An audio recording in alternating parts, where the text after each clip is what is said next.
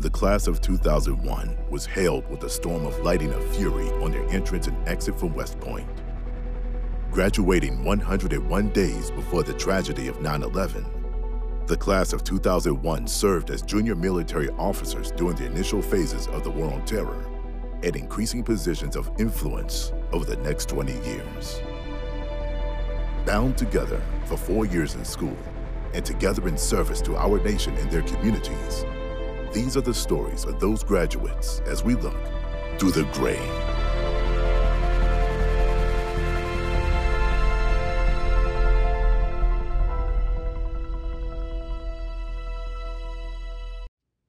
On this episode of Through the Gray, we'll be speaking with Michael Gruber. Mike was impelled to serve by the examples of his veteran parents. West Point was not his first choice, but their strong cadet candidate program and luck resulted in his acceptance and his attendance. Mike was the epitome of grit and threw himself at multiple challenges and opportunities while at the academy. Mike fell short of some of those goals, but graduated as an infantry officer with the skills and the repetitions necessary to succeed at Officer Basic School and Ranger School. Mike reported to the 3rd Infantry Division and caught their train up and deployment to the liberation of Iraq. Fate struck him and his platoon, and he was separated from his team after tragedy. Mike served the remainder of that deployment on rear detachment, separate from his platoon, with scars forming on his psyche. The path to redemption has been long and hard fought. This is his story. Through the Gray has a new sponsor, Whiskey Rustic Woodworking. Whiskey Rustic Woodworking is a veteran and first responder-owned company that specializes in handmade, one-of-a-kind American flags. I served with Andy, spending many long days and nights together in the dust and the heat during 2 tours in Iraq. Whiskey Rustic Woodworking flags are crafted with pride and dedication, honoring all that the American flag stands for. Every flag is hand-stained, handcrafted, and all stars and insignia are etched for a rustic, one-of-a-kind look. Whether you're looking for a graduation or retirement gift for your favorite military or first responder, or something meaningful for family or friends, Whiskey Rustic Woodworking is your answer. Check out Whiskey Rustic Woodworking on Squarespace, Etsy, Facebook, and Instagram to browse current flag designs and sizes. Mention this ad for 10% off your order, and shipping is always free. Make a rustic American flag part of your gift giving this year. Welcome to Through the Gray. We're speaking with Mike Gruber. How you doing today, Mike? Good. So, first question, why West Point? Yeah, West Point. Well, to be honest, West Point wasn't my first choice. I was listening to Brett Lanier's podcast with you the other day, and something clicked. And I remembered back when I was starting off, I think it was middle school or whatnot, some naval officer came in and talked to our school about careers, and I'm like, man, that sounds cool. I want to be a Navy SEAL. Hey, I want to go to college. Oh, they got a whole school that the Navy will pay for that? That sounds perfect. My folks didn't have a whole lot of money to throw around. So being the oldest, I'm like, I've always wanted to do the military. They got a school in the military? Great, sign me up. So signed up, got my paperwork in, but, hedging my bets, I applied to all 3 service academies. And the story goes, Air Force gave me the wrong phone number to call back to because they didn't want to hear from me. Navy put me on a wait list without telling me. But Army actually had a recruitment coordinator, a colonel, reach out to me. Hey, Mike, I got your packet today. Great. Your next step is X. Okay, sir, I'll go do X. So I got accepted. Immediately dropped out of senior Spanish because I was terrible at it, and got ready to join West Point, get myself physically fit, and get ready to join up. And about a week before our day, a Navy calls me up out of the blue and says, "Hey, somebody got a DUI, and that moves you up on the list." And I thought to myself, I'm behind the guy with a DUI? No, I'm good. I'm gonna go with West Point. Turns out it might have been Brett Lanier. So what did you do to prep? Well, like I said, I've always been drawn to the military. My father was a Marine vet. My mother was a Air Force vet, and going back generations, you can find a Gruber in the ranks somewhere. Going back to our first immigrants, it just the order of the military. I needed a little bit extra discipline. Don't tell my West Point recruiter, but I actually had ADD growing up. That would have disqualified me. But I needed that structure to be successful, and I knew that the military was the route for me. I knew that service was what I wanted to do, and I knew college was important. And like I said, a military school sounded like the best place that 18-year-old Mike Gruber needed to be. And so, getting ready. I was a Boy Scout. I was involved in a group called Sea Cadets. It's kind of like JROTC. Camping, growing up and doing my sports. I was a cross country runner. At one point, I thought I might make the Olympics after watching them on TV once. But I stayed very active and involved in my clubs, my scouts and my sports, and that's how I got ready for West Point. Just kind of trying to keep up with my grades and picking and choosing the winners in the classes, like getting rid of Spanish, because that would have killed me. So you show up to West Point, and did it live up to the hype? Oh my gosh, yes. It was larger than life. I mean, I pulled up there and immediately felt like, holy cow, where am I? It felt like I wish I would knew a movie or something to kind of give it to life. I mean, I grew up in very middle class, straight middle class. My dad was a firefighter. Mom was a school secretary. There was a Catholic church on every corner in my town. We thought, Catholics ruled the world. John F. Kennedy, the Pope, the whole 9 yards. Show up there and like, whoa, who are all these Protestants? How did they get in charge? And just like immediately blown away by the caliber of our classmates. I thought I was pretty straight, but I had no idea how, they say we're the best of the best. Everybody was a valedictorian. I wasn't even a valedictorian coming out of my high school, but I knew I could get through things.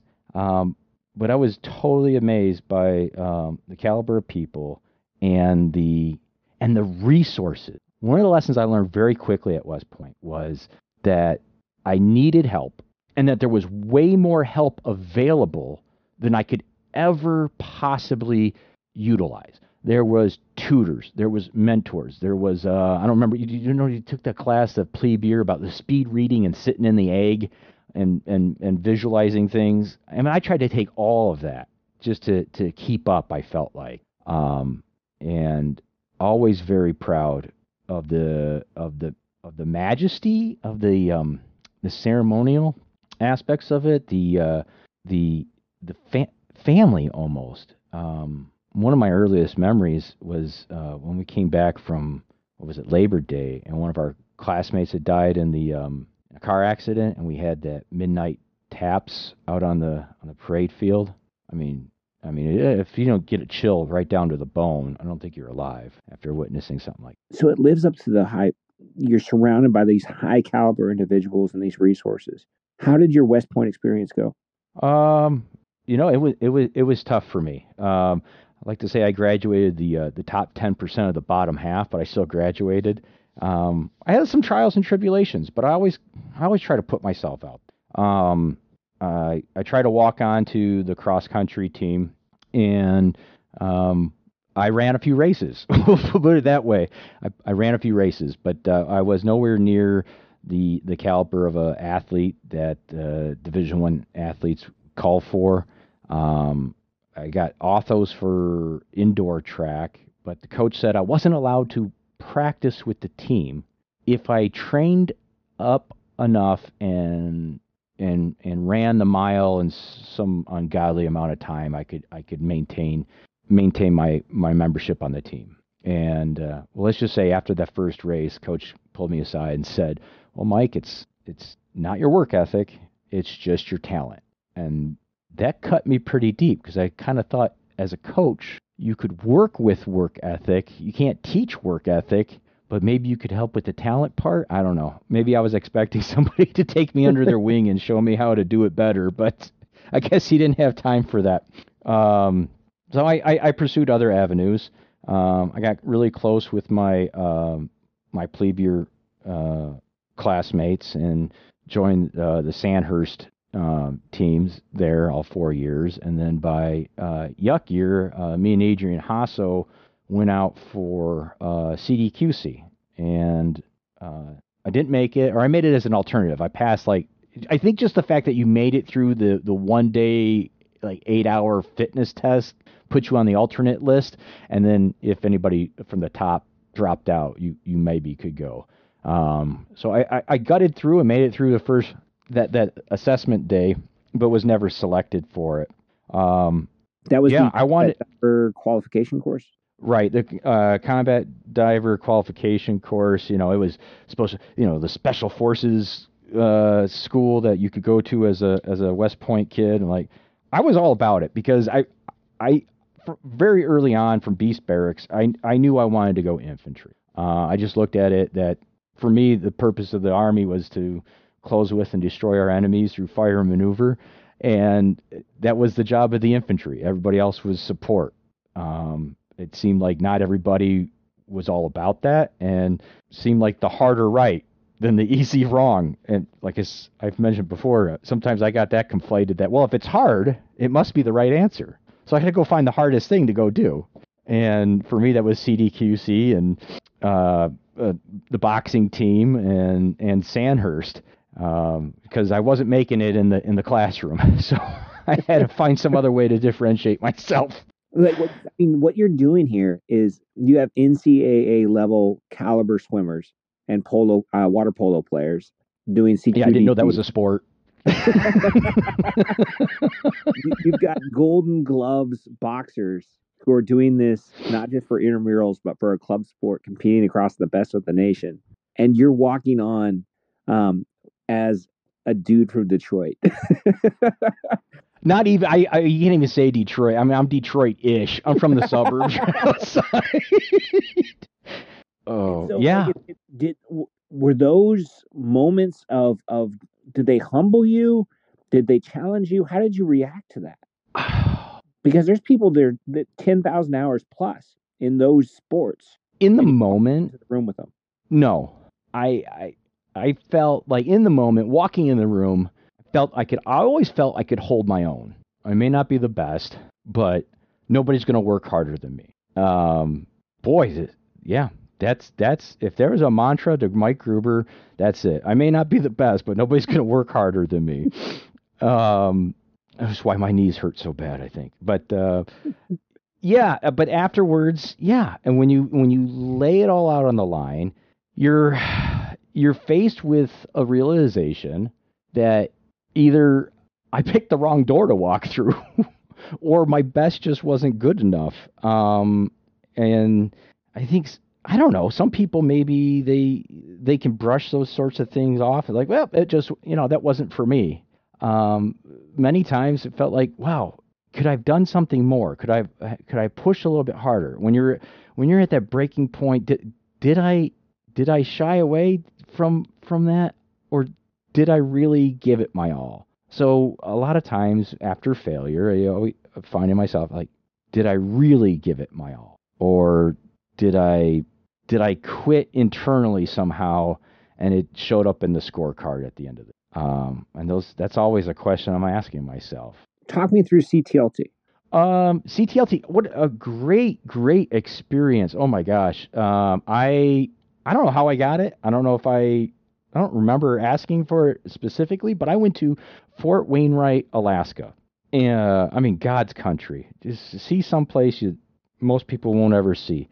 The unit there, I was attached to the mortar platoon of the HHC company of 1st of the 17th, and they were going through EIB training, and they wouldn't let us cadets participate. We weren't infantrymen, technically, so we couldn't go through EIB, which was all fine and good. I helped the platoon leader with some PT schedules or something like that. But the experience, the off-campus experience was probably the best part and what I remember most about CTLT is, man, who was it? Me, Jeremy Vaughn, and Matt Lee, and somebody else. I can't remember. Anyways, a lot of guys on the weekends, we would go out on the weekends, and a lot of guys went down to Anchorage to do halibut fishing. We went up on we chartered a little Cessna and took us out into the middle of the tundra to do some midnight fishing just in little rowboats on these streams. And I remember the guide turning to us, and we packed up our bags, and we didn't know if we were going to catch anything, so we stopped at the PX and grabbed some cans of Chef Boyardee just so we wouldn't starve for the weekend. And we were packing the plane, and, it was weight limited, a very small plane, 4 guys and a guide, and our gear for the weekend. And he turns to us, "You boys got a gun on you?" And we're like, "Oh, no, sir, not at all." "Well, here, take mine." Hands us this revolver, we're going to bear country, right? And that really sunk in, he is literally dropping us in the middle of the wilderness for 3 days or whatnot. And it was awesome. We fished in little rowboats till 2:30 in the morning, and the sun was still out. And we cooked what we caught, and he came and picked us up 3 days later. And just being exposed to the mountains and the outdoors like that was an amazing treat. Did that solidify your goal for Branch? Oh, I think I was all in for a long time. But yes, I definitely wanted to be part of the infantry. I got to see what they did a little bit from afar, at least, watching the EIB train ups, and just, hey, we used all infantry tactics at West Point, right? Every lesson we learned was, how to set up a radio, how to call for fire, 9-line medevac, everything was kind of centered around infantry tactics, whether you were going to be a signal corps officer or you're going to be an infantryman. All of our MS classes, right, were essentially centered on basic infantry tactics. So it just seemed like, why wouldn't you go infantry to me? And so I wound up branching infantry. No surprise there. After the class of 2000, there was no fear of infantry going out, right? The next big question was posting. And by this point in time in my life, I had been in a very serious relationship with my now wife since Yuck year. And the way that was only successful, I think, because we were both pursuing our own personal goals. Neither of us had time for messing around on the side, because we were both working towards our dreams. And her dream of becoming a doctor and mine becoming infantry officer lended itself to a lot of late night studying and some phone dates and emails, even some actual hard paper letters back and forth.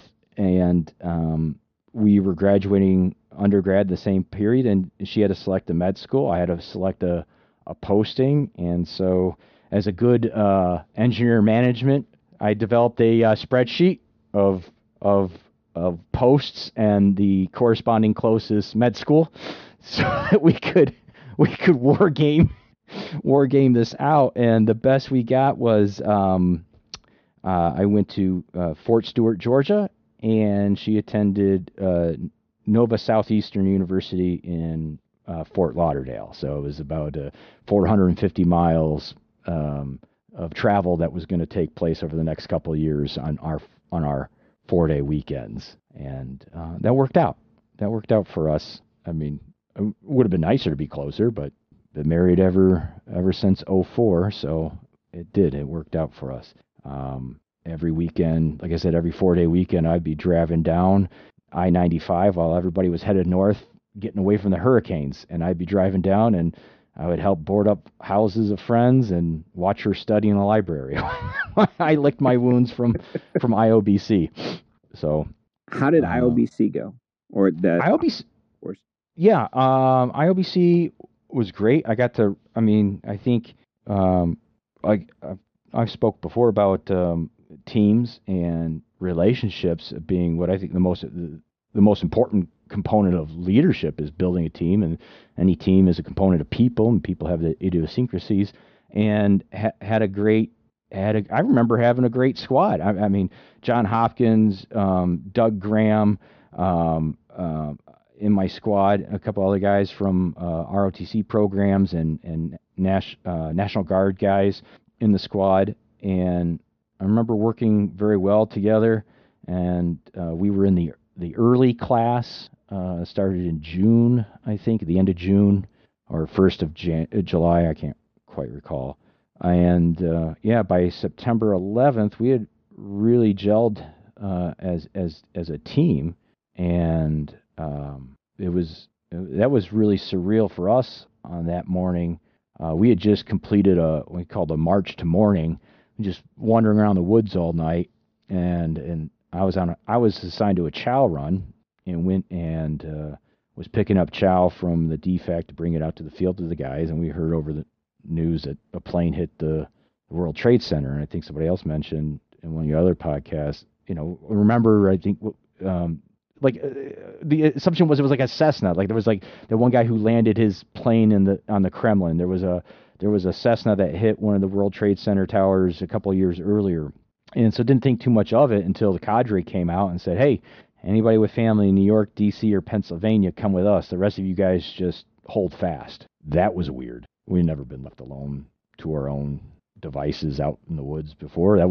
That really was a wake-up call to us all, that something real was happening. And I remember one of the older National Guard guys, a veteran of Kosovo, pulled out our radio and somehow was able to tune into CBS radio over like AM on the Army issue radio, and just all of us huddled around a tree, laying out, listening to the news reports. It wasn't until almost a week later, that Friday night, after we returned to the field, turned in our weapons, and being payday, of course, we all went to Outback Steakhouse out there in Fort Benning and saw a recap of the footage in the lobby of Outback. And there's like 10 of us sitting in the lobby, and this is the first we've seen it.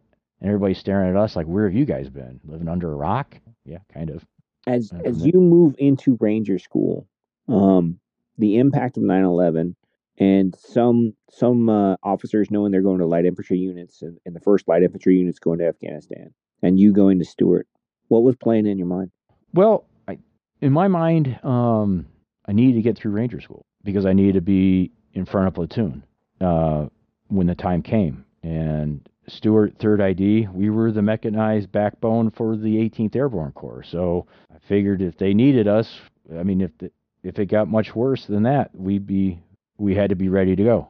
And I kind of hit my first post at a really kind of a perfect timing, I like to say. Like I hit all the iterations. So I showed up to my unit in like July of 2002, and immediately we were starting with basic rifleman marksmanship. We did some squad stakes, platoon stakes, company stakes, full unit gunnery, and then off to NTC. Like we literally hit every training gate in 4 or 5 months, back to back to back. We were in that training cycle, and we were already, my unit when I showed up was already in the queue to go to Saudi Arabia as part of the leftovers from the Gulf War as the deterrence to Iraq. So we were already on the calendar to go, I think. I think we were originally scheduled to go in May of 2003, and our sister battalion was scheduled to go January of 2003. And so we were already in that training mindset, getting ready to deploy. And as it turns out, I went home on block leave over Christmas, and I'm standing in the mall in Detroit and get a phone call from my company commander like, hey, our orders got pulled ahead. We're leaving in January. When you get back off leave, pack up your stuff, and we're leaving right in the beginning of January. So that's what we did. Just kind of fell into that. Like I said, I was thankful that we got to go through all those training iterations, got to go through NTC together, got to know my unit and start to build the trust. I took over for a guy, Mark Shank, class of 2000. He had been with the unit for the platoon for like 18 months, which was kind of long for an infantry platoon leader. And so he had developed a very, very close relationship with the platoon that I was the new guy. I was coming in, taking over for him. He was still on battalion staff. He would still have barbecues with his guys from his old platoon, which were now my guys. And so I had to train with them. I had to learn from them. I had to approach things differently. I wasn't going to be the cool guy that hung out with them anymore, at all. And I was never a hard ass kind of guy. So I had to approach things a little bit differently. And being a brand new lieutenant out of West Point, I knew immediately I couldn't rely just on the ring either, right? So, I kind of approached things a little bit differently. When I first came into the unit, I started engaging the specialists, the E4s, E3s, E5s.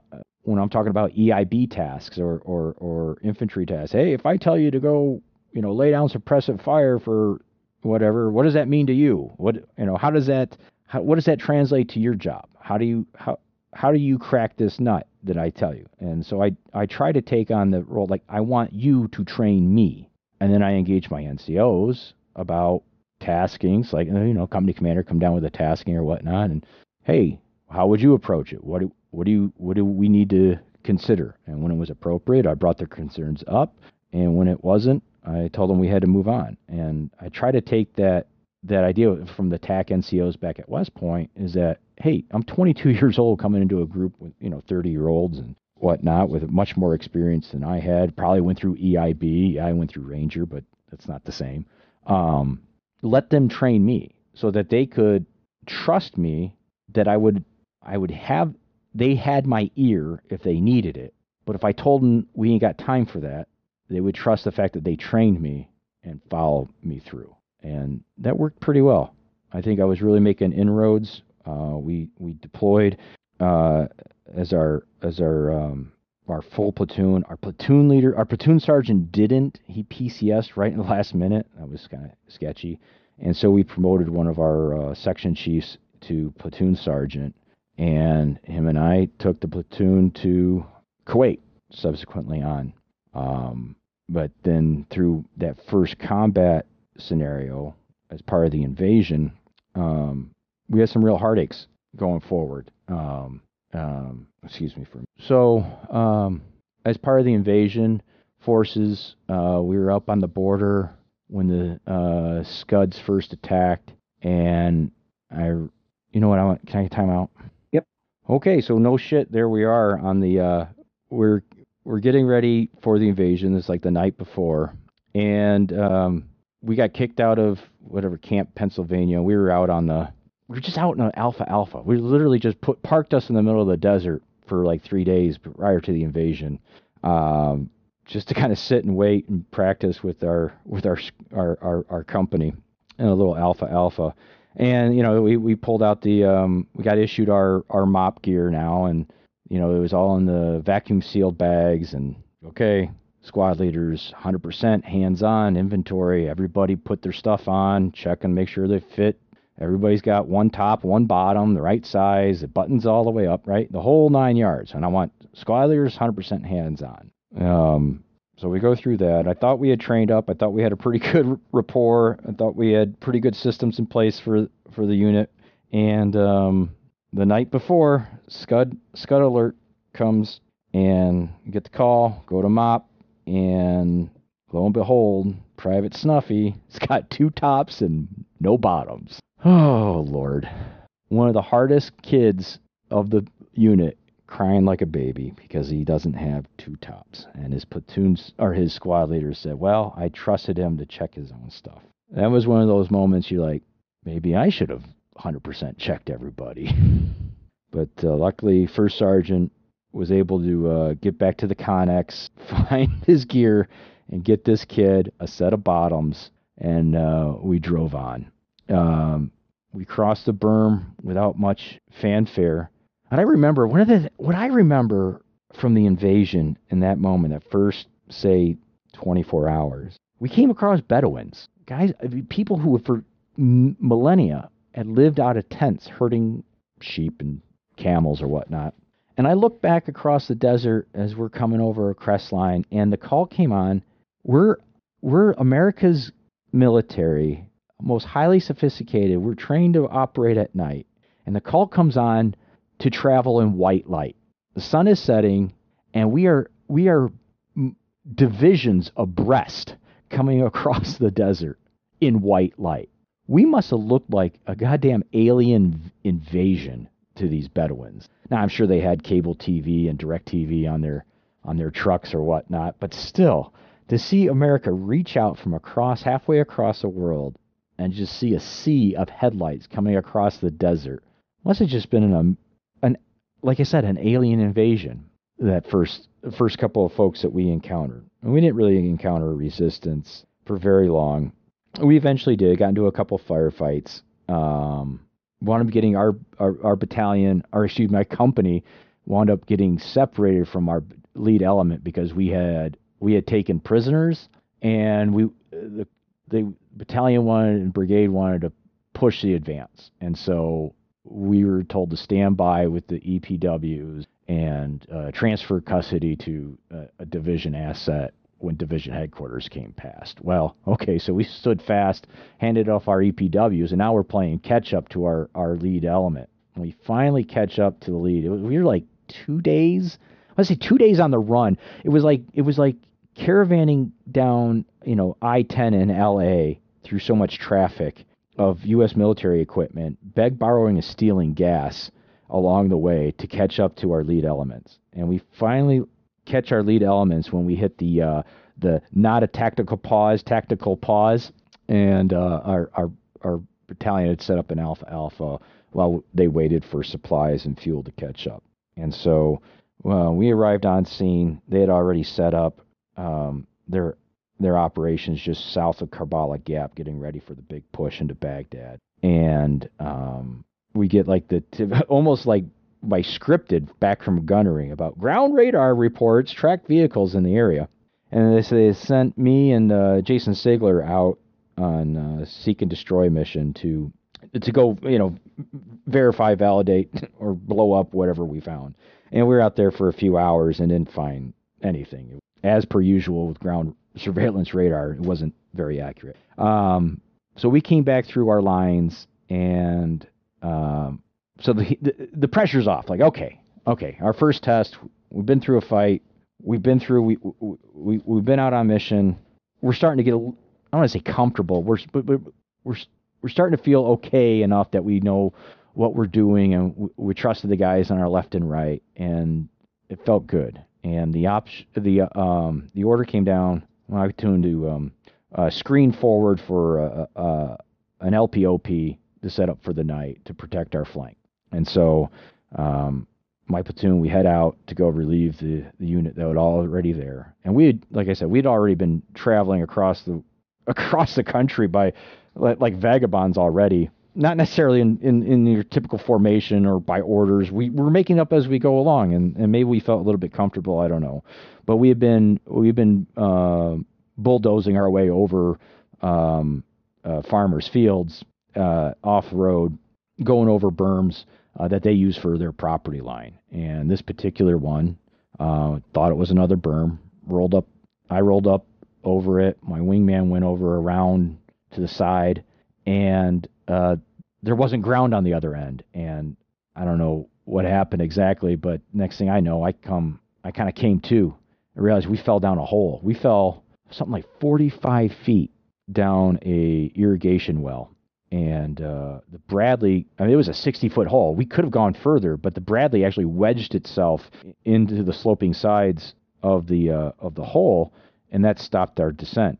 And like I mentioned, we had passed back through our lines, and my dismounted squad had decided to take off their helmets, or a couple of them, to get some air, a little bit of a break. And we didn't wear seatbelts back then. This is all before all the IEDs. The idea was you had to be able to get out fast if you needed to. And they got messed up. I mean, you can imagine 40-ton vehicle falling 45 feet and guys just getting flopped around like rag dolls in the back. I kind of came to to the smell of diesel fuel and the sound of my platoon sergeant standing above me asking, what happened. Just get him out, get him out. And he did. He popped the troop door. He drug everybody out. Sergeant Wisner, he was the hero that day. He pulled every one of them guys out of the back of the Bradley and called for help. Battalions circled the wagons around us for protection and awaited medevac. And what's interesting, they never tell you this, right? They always tell you as a platoon leader, when in charge, take charge. They never tell you what to do when you're not in charge. So I get pulled out. Last I get pulled out. Pretty obviously, I got a broken arm or whatever, head injury. Whole battalion worth of security around us. Battalion medics, battalion commander, calling in air support. The whole battalion on guard around us, and me and my platoon are just sitting. And I'm out of it. I'm wandering around the Alpha trying to make myself useful. I'm collecting nods and rifles. I'm doing a serial number check on all my guys and a welfare check. But everybody who's hurt is getting tended to by a medic. We are safe as safe can be. And I'm dazed and confused wandering around the middle of the desert checking for nods because I don't know what else to do. And I just went and sat with my injured to try to comfort them. It was obvious something was with Sergeant Solomon. It was going bad. He coded 1 or 2 times. The chaplain was there. The medics were there. They resuscitated him. And we're just waiting on Blackhawks. And we wound up waiting for 2 hours. Not to take anything away from anybody, but at the time that we were at the front lines, and they didn't want to. What I heard later was that they couldn't come up without an armed escort. They couldn't get the Apaches or whatever to bring the gunships to our location, so the medevac was delayed. And when they finally showed up, they put the walking on one, and they put the wounded on one, and they put Sergeant Solomon on the other. And it was obvious that he had died. And somebody walked up to me, I don't remember who, and said, "Hey, sir, you need to go. Get on the bird." And I did. I didn't think anything of it. I didn't feel like I was needed. I didn't know what to do.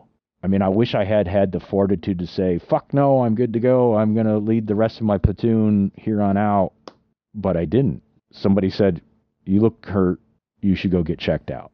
And I sat on the bird, and I was evacuated. I wound up through 3 or 4 medical systems, the MASH, the Kuwait, Longstuhl, Walter Reed, and by the end of it, it was, "Well, I think you need this. I think you need that. Move on." And by the end of it, I didn't need anything. I wound up walking it off. I walked off my arm. By the time we got to Walter Reed, that my arm had healed enough that they couldn't do the surgery they thought they needed to. I essentially walked it off. I could have been still in the fight, but somebody said, "Get on the plane," and I kind of just did. And it felt like I had abandoned my unit, and my unit felt like I had abandoned them. That's the attitude I got from a lot of guys. My platoon sergeant, like I mentioned, our E7 somehow finagled his way out, PCS'd. We promoted up an E6, Sergeant Wisner. Then he lost his platoon leader, and he wound up going the rest of the deployment without a platoon leader. So a junior platoon sergeant trying to manage a unit in combat. And I felt like I let them down. I felt like I somehow quit on them when I didn't need to. I don't know. You ask yourself 1,000 different questions after something like that. Yeah, and I don't know if I have a moral of the story to that. Years later, talking to one of my squad leaders, and he's, "Sir, it just came down to my wingman, Sergeant Staddy. He's like, I went left, you went right. You wound up down a hole. I didn't. That's what happened. And that's all that happened. And you can't have changed that." And so that helped. Getting back to that idea of expectations, that I think we were all prepared. We were all prepared going through 4 years at West Point, going through Ranger, Airborne, CTLT, all the gee whiz schools we go to. And we read all the books and the novels and the biographies. We had a vision in our head of what combat was supposed to look like and what's an acceptable combat loss.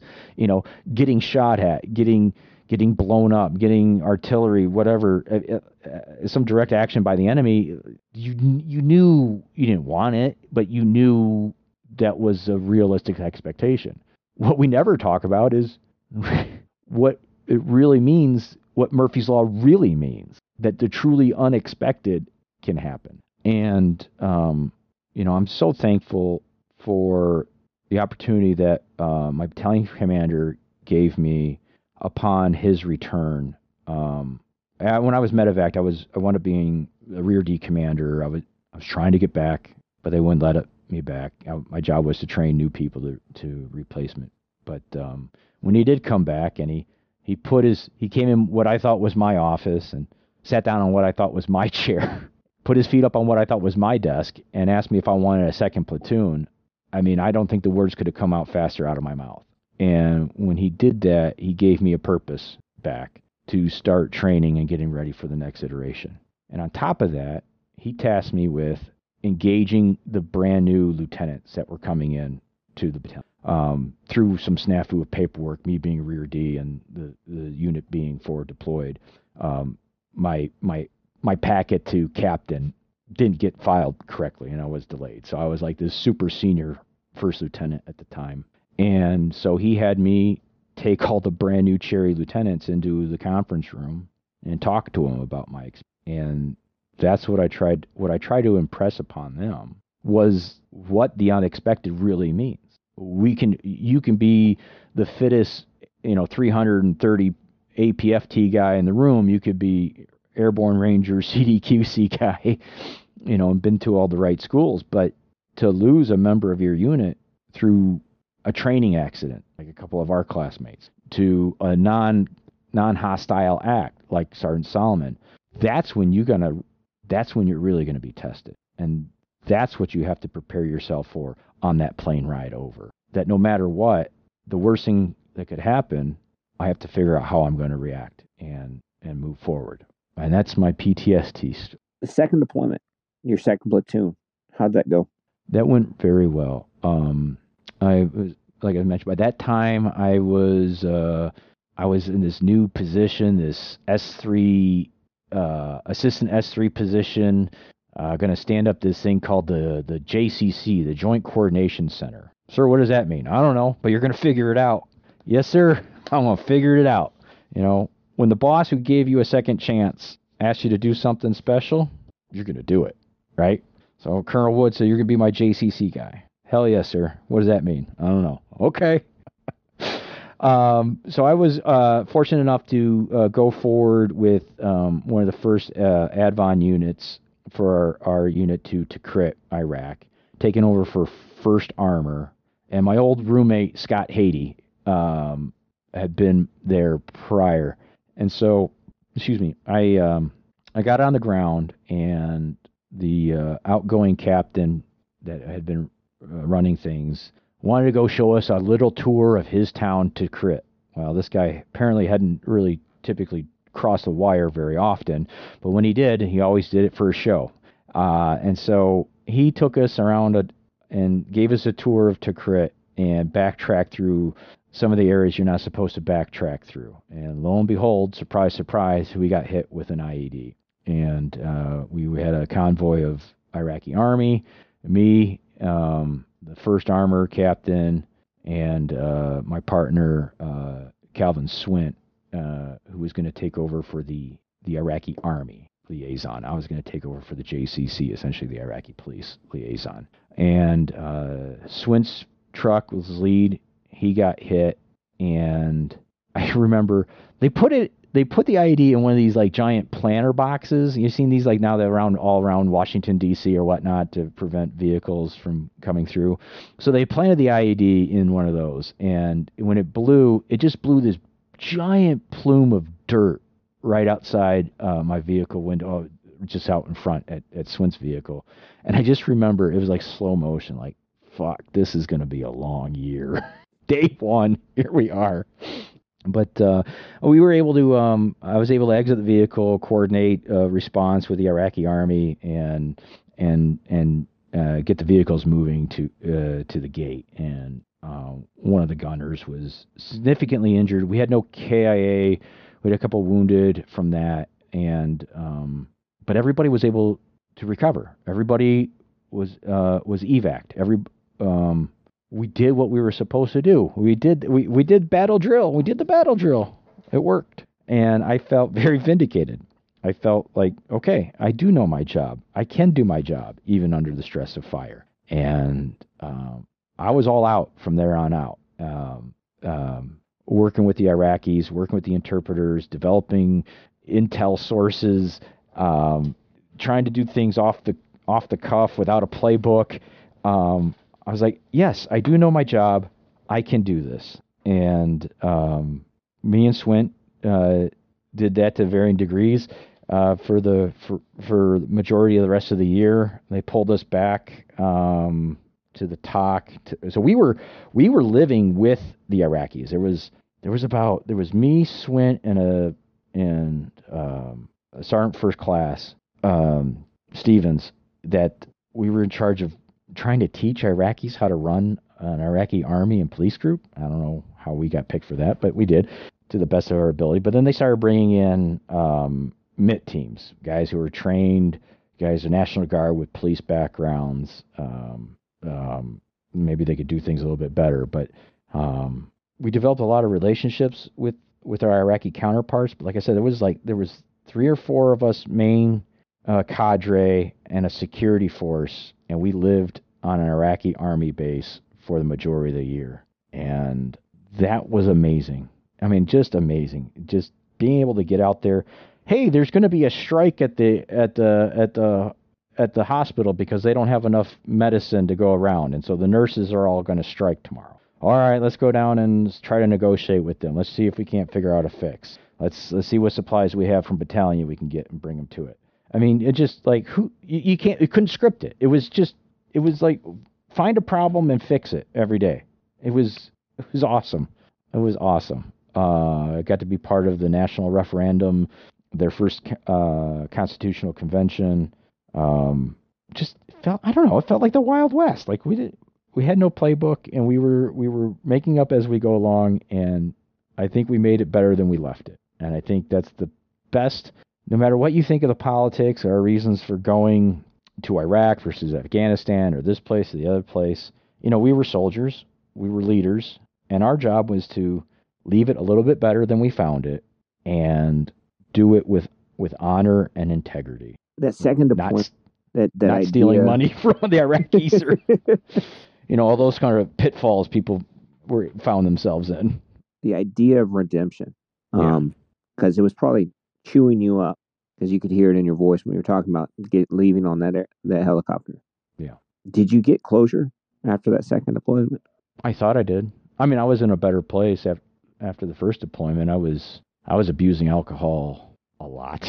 When we got word of the second deployment, and it was just before I was getting married as well, wound up going out drinking. Well, okay, here's story time. So no shit, there I was. Me and my other platoon leaders, we're back stateside, right? We got our new platoons. I'm a company XO. I'm training lieutenants on how to follow a captain they may not want to follow, but getting to them to the point where they're trusting in the system. Hey, you got command's a 3-man team, right? You got your first sergeant, XO, and company commander, and usually they only put 1 dud out of those 3 in those positions, and the command team will get us through, okay? No matter what you think of the one guy, we'll get you through. And so we developed some very close relationship, the PLs, me, and we had gone to the gun range, gone shooting. That's what we did. That was our fun time.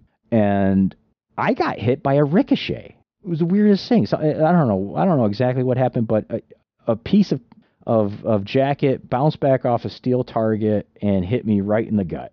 It was fairly superficial, but man, it makes a good story. I got hit in the stomach, right? I got a little scar for it. And so, what do you do when you survive that? You go out drinking with your buddies. And a long night of drinking and turned into, holy shit, we're going back over. Holy shit, we lost one. I lost one. And I had a break with reality. and my friends were trying to contain me. I wanted to kill myself. Instead of going back over and risk losing another soldier the way I did, killing another soldier, I was going to kill myself in a fit of drunken. And I was going to walk home and get my pistol, and I was going to kill myself. And my buddies tried to stop me. Police wound up getting called. Police showed up, told me to get on the ground. I said, fuck you. Why don't you shoot me? Because I'm going to go shoot myself. He thought a better idea was to hit me up with the taser and take me to the hospital for evaluation. I was put through 72-hour evaluation and had to get signed in under the care of my battalion XO in order to be released. So essentially, yeah, he took custody of me under, I don't know, some sort of house arrest. Under the conditions, I go to counseling and submit to medication and abuse that would prevent you from drinking. And so, yeah, that was a thing. But he did that. I went through the counseling. I went through that training period with those new lieutenants, the battalion commanders, to talk to them about expectations. And it was that command team at the battalion level that got me through that. And I was deemed fit for duty and deployed to that second deployment, reacted to IED, and ran the shop the best I could there at the JCC. And so, yeah, I mean, compared to, September 2004, by the time we got done with that second iteration in January 06, yeah, I was feeling pretty redeemed. I was feeling pretty good. I felt like I had set out and accomplished what I set out to accomplish. I kind of equated the JCC to a company command, and my wife's was graduating med school, and I was going to move on to the next chapter of life. I figured I could get a cop job coming out of the Army, no problem. And there wasn't a whole lot of Army bases in Detroit, and so I had to make a decision.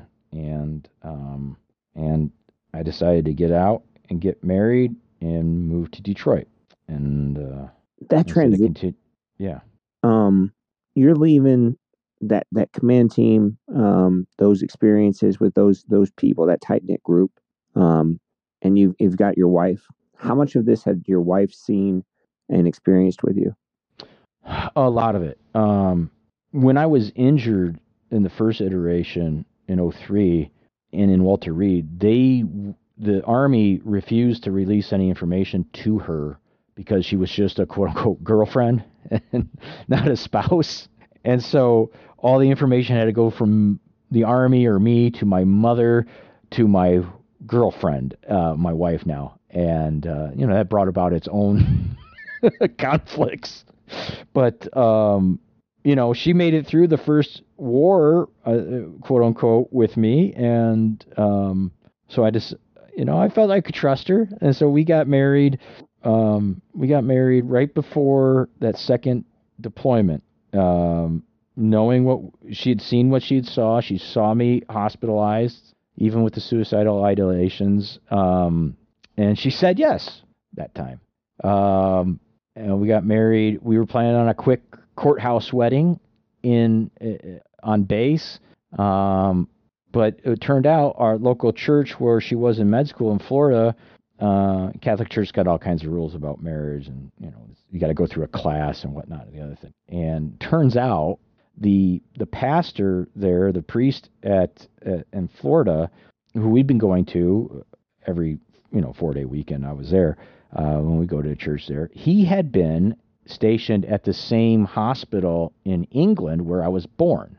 And so him and I, right off the bat, kind of hit it off, and he kind of heard our story, been through a deployment, and kind of waived all those pre-Cana classes for us. And he was able to do a full wedding for us there in Florida, kind of on the fly.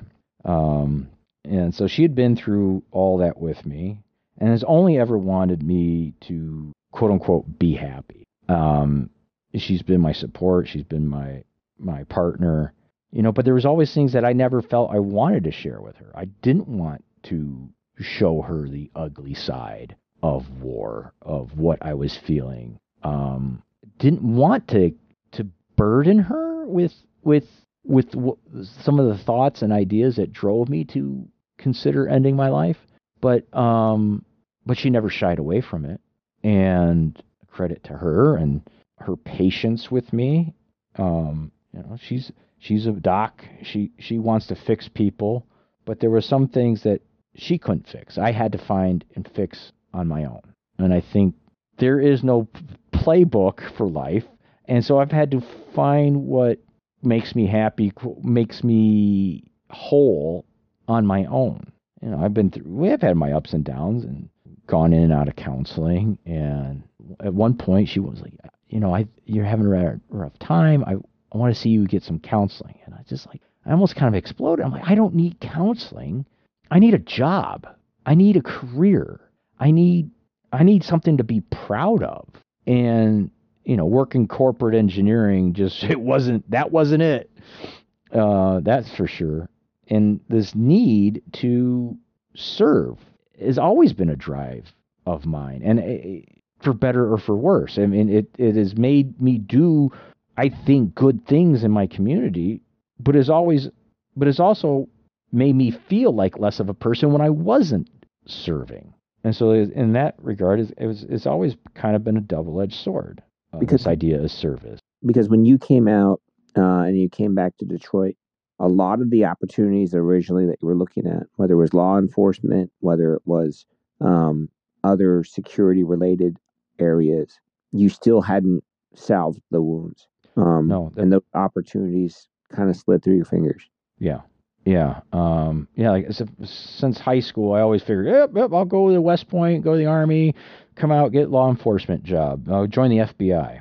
And at the time, the FBI had this thing where you couldn't be posted in the place in which you applied or idea where you grew up. There was a whole Whitey Bulger fiasco when they're a double agent in the Irish Mafia or something like that. But anyway, so I tried to game the system and I applied to the FBI coming out of Georgia with the hopes that then I would take Georgia off the map and open up Detroit so I could get stationed in Detroit, because it was obvious my wife as a doctor, she wasn't really the kind of move around the country sort of career that I possibly could have in federal law enforcement service.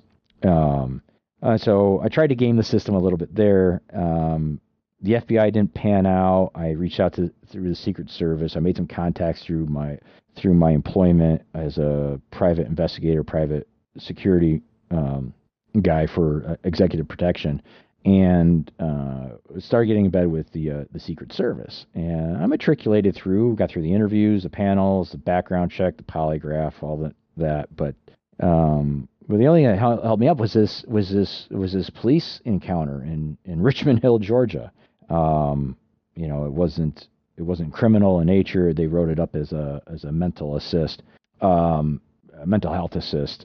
And it's amazing what you can FOIA on yourself, by the way. If you ever, I had to FOIA my packet once I was declined from the Secret Service to kind of try to get at the real reason behind it. They don't really give you a reason when they decline your application. But if you FOIA it, you can read between the lines. And so what it came down to was just the risk of having somebody with a mental health background and a history of alcohol abuse. Just wasn't going to cut mustard for the Secret Service. And I get it, right?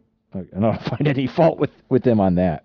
But yeah, but that was the last, I guess a tier 1 law enforcement agency that I had on my list. And so it came around to I got picked up by the Michigan State Police. Still a very good police organization, a tier 2, if you would, if you're equating it to Army forces.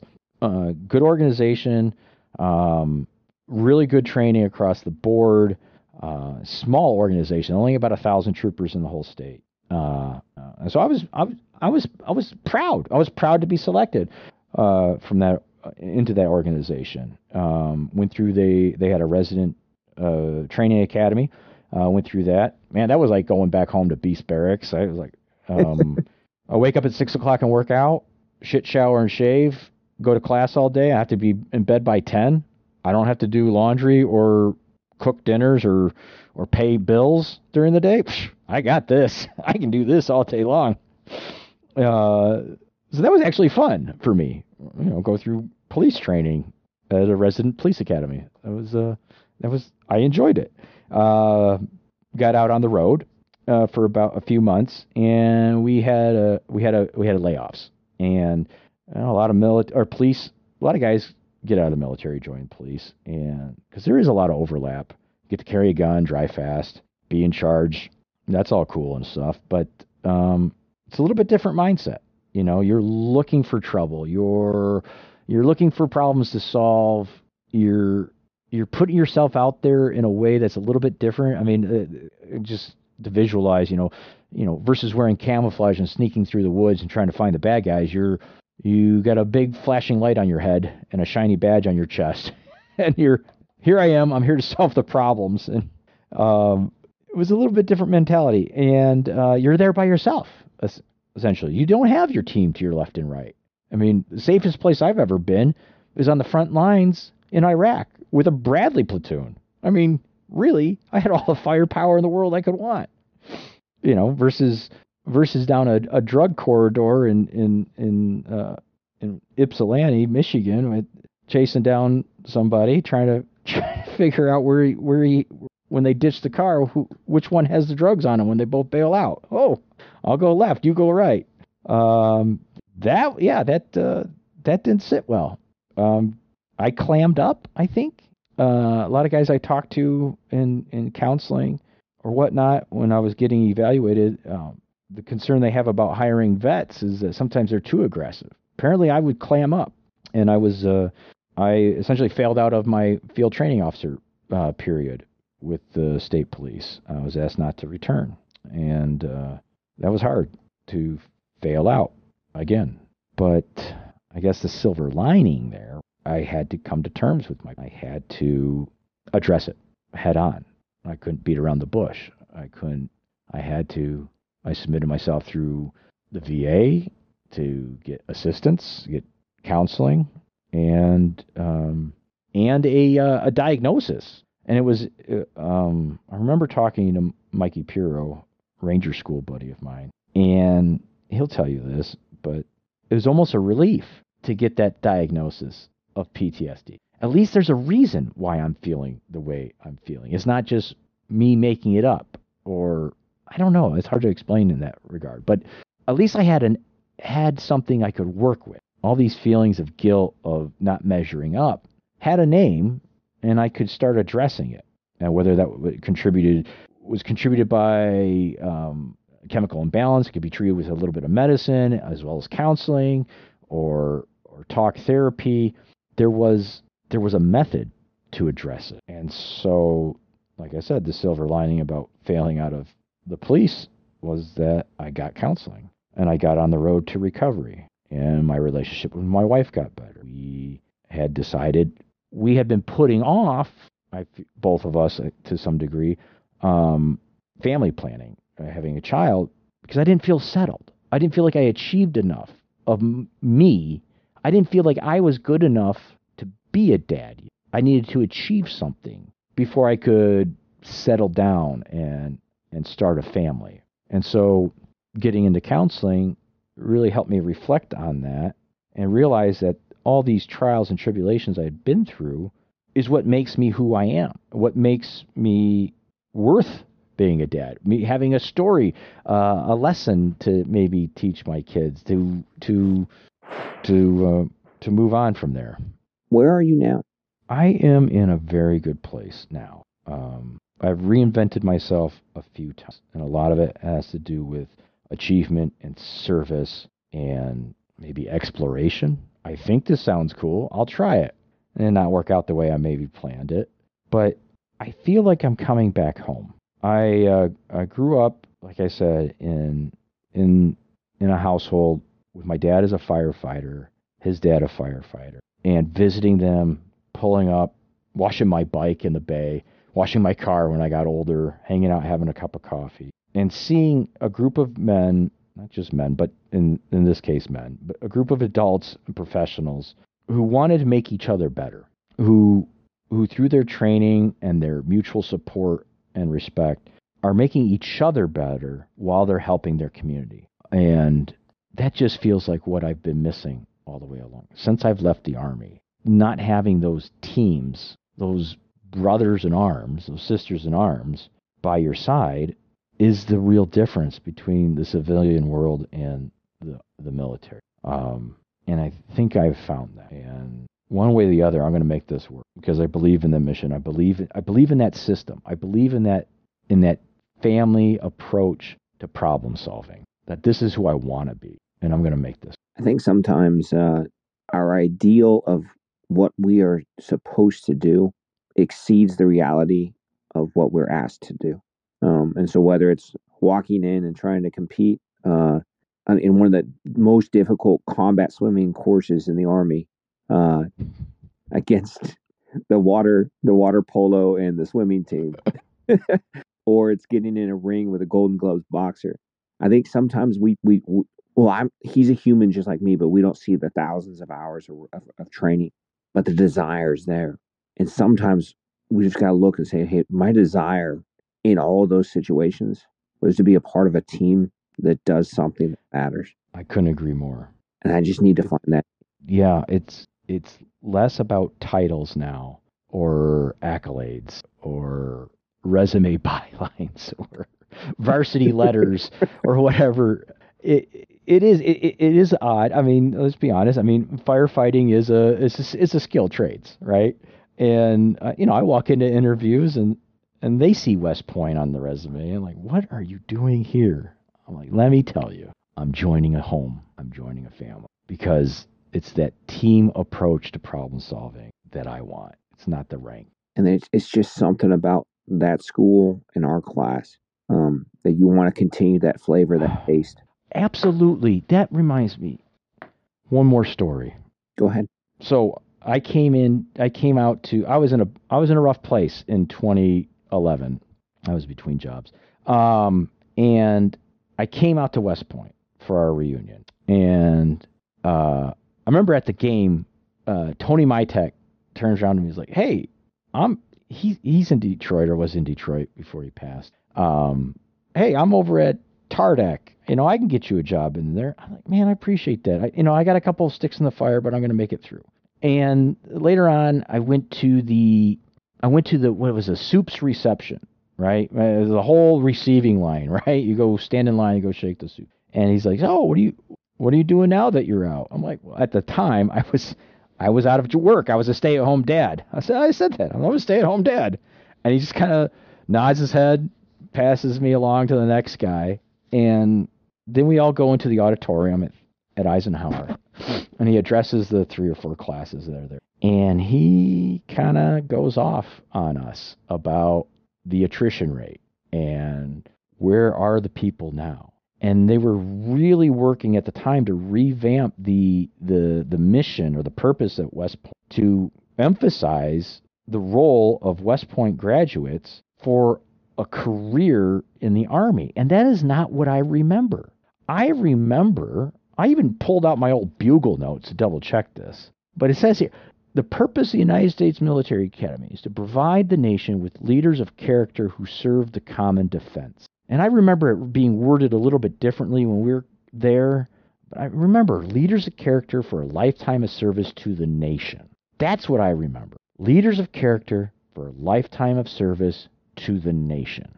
That's what I remember. That's what I hold to. And whether you get out at 5 and go to a nonprofit or you stay in for 25 years, is that leaders of character for a lifetime of service to the nation. There's a lot of ways to cut that. There definitely are. And that's what Again, thank you for sharing so much of yourself and sharing your story today, Mike. Well, I appreciate the chance to talk with you, and I hope that everybody out there listening takes away, if nothing else, that our team is here for each other. And whether you're going through great times like we all see on Facebook, or you're going through hard times that nobody sees, we're here for each other. Till duty is done. Have a great day, man. You too, Joe.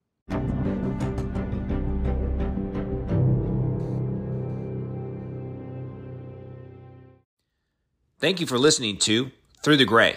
If you like this episode, please share with your friends and follow the podcast. We want these stories to be shared with as many people as possible.